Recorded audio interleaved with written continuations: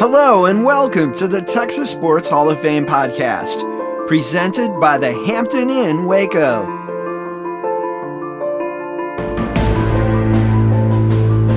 This episode, a brief history of Title IX in Texas.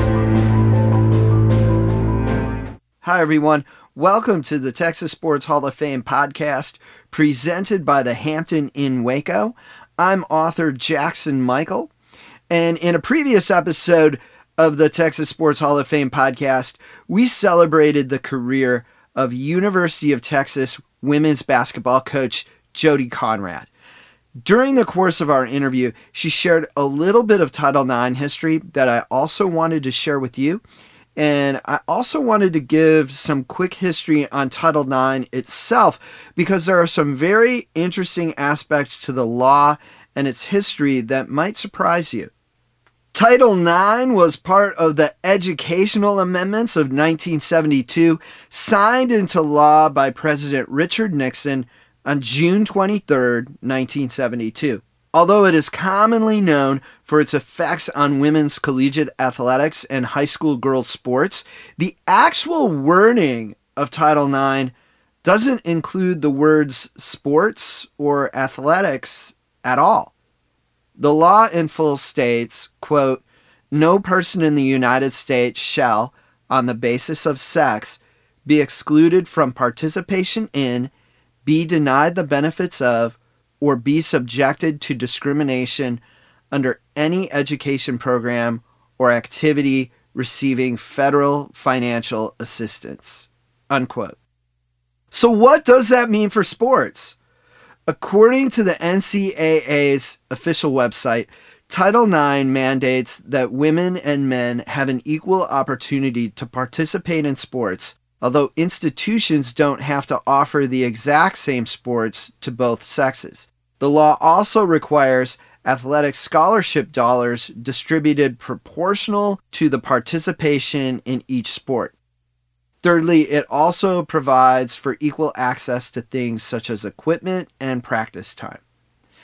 Here are a few statistics of before and after Title IX was passed. According to the Women's Sports Foundation, founded by Billie Jean King, before Title IX, only 1 in 27 girls participated in sports. That number has grown now to at least 40%. Billie Jean King's official website states that women's participation in college athletics has grown over 600%, and girls' participation in high school sports has grown over 1,000% since the passing of Title IX. University of Texas women's basketball coaching legend Jody Conrad adds that women's professional opportunities were much smaller compared with today's post-Title IX world. She describes what options she saw women having while growing up in the small town of Goldthwaite, Texas. This is going back to the 60s, the 50s, and it was unusual, and especially in a really small town. I didn't see women doing anything except being in the home, raising children, unless they were teachers. Every once in a while, we might have gone to a bigger environment, Brownwood, and I might have seen a nurse. But I think, thankfully, that has changed dramatically, and it's really hard to explain to young women today. They can't even fathom that that's the way it was early on, because their world is so much bigger. Their vision and their dreams are so much more than what I grew up seeing. A great example of how different things were is a story about President Lyndon Johnson's daughter, Lucy Baines Johnson. She was forced to drop out of nursing school at Georgetown when she was married in 1966. That was while LBJ was president of the United States. That's completely unimaginable today. Jody Conrad had the rare opportunity of playing girls' high school basketball in Goldthwaite, although it was a modified half-court version of the game. She played in college while attending Baylor, but changed her major from history to physical education to participate. You can hear more about that in the Jody Conrad Passing It Forward episode of the Texas Sports Hall of Fame podcast, and that is episode 19. In a post-Title IX world, she could have majored in whatever subject she wanted and could have earned an athletic scholarship. Athletic scholarships allowed many more women to attend college. That, in turn, opened many careers for women, often in professions that few, if any, women previously held. Coach Conrad noted that the fields of law and medicine were two that changed dramatically post-Title IX. This is pre-Title IX, but as I started to embark on my professional career, that law was passed, and it changed the lives of young women everywhere, not just in sports, but in a lot of areas. When Title IX passed, there were less than 10% women in law school and less than 10% women in med school. So it wasn't just limiting in terms of opportunities, it was limiting in terms of vision, what you could see, what you felt you could do, and all of that then sort of changed dramatically with the passage of Title IX. So Title IX not only had a tremendous impact on high school and college athletics, it also greatly affected the country's workforce. More women became doctors, more women became lawyers. The same holds true for university professors and scientists and many other professions. Despite all of this, Title IX didn't make a big noise when it was signed into law. In fact, Coach Conrad stated that she wasn't aware of it. It was not on my radar at all. I was totally unaware and oblivious to the fact that any of that was happening. It wasn't until later when I had moved to UT Arlington and then became friends or acquaintances with Donna Lobiano that I began to really understand the full impact of Title IX. We usually don't even talk about it coming into existence until 74. And then I came to Texas in 76, and my being hired at the University of Texas was a direct result of Title IX.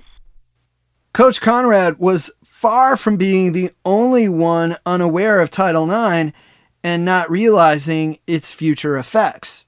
President Nixon made a statement to the press after signing the educational amendments of 1972 that included Title IX, and he mainly discussed the school busing aspects of the legislation.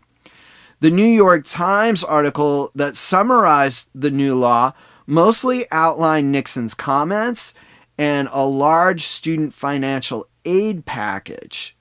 Title IX wasn't mentioned by name at all in the article and was alluded to only in one sentence, which noted that universities would lose federal funding if they discriminated against women in their admissions policies. Nothing about sports, nothing about athletics. A piece of legislation that quietly passed would eventually lead to loud cheers in high school gymnasiums and college arenas throughout the country, as girls' high school sports and women's college athletics would explode in both participation and popularity in the decades to come. When we return, we'll hear about what is often thought to be Title IX's first official tie-in to college athletics, and hear about the story of how Title IX was implemented at Texas A&M University on the Texas Sports Hall of Fame podcast, presented by the Hampton Inn, Waco.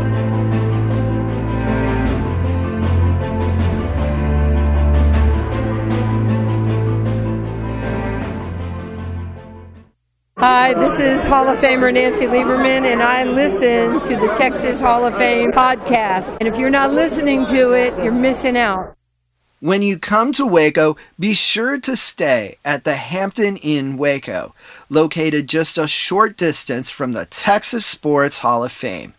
You'll start your day off with a delicious complimentary breakfast, and you'll enjoy the Hampton Inn Waco's free Wi-Fi, fitness center, and pool. Next time you bring your team to Waco, make the Hampton Inn Waco your home court on the road.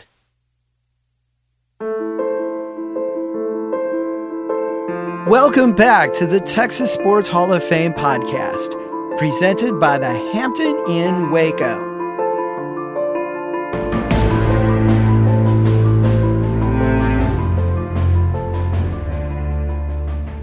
Episode 17 of the Texas Sports Hall of Fame podcast covered the first annual Southwest Conference Legends Golf Tournament.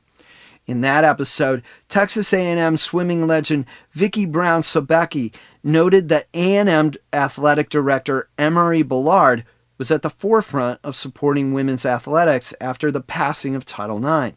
Brown was one of the first women at Texas A&M to receive an athletic scholarship and was an All-American swimmer for the Aggies.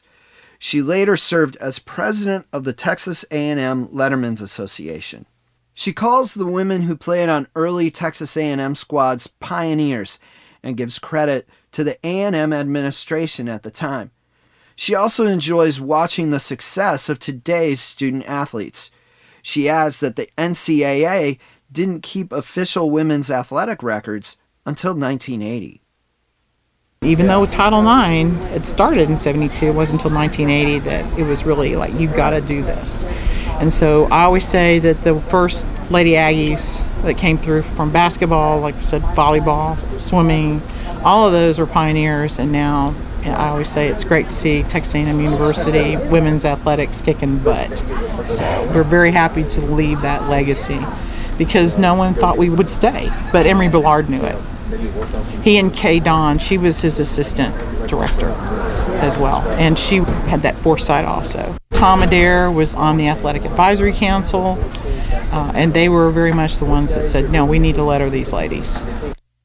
Title IX has not been a static piece of legislation since President Nixon signed it into law in 1972, and it remains both celebrated and controversial. Going all the way back to 1974, U.S. Senator John Tower of Texas introduced an amendment that aimed to exempt Title IX from revenue-producing sports, particularly football. He argued that Title IX was solely meant to protect women's rights for education and extracurricular activities.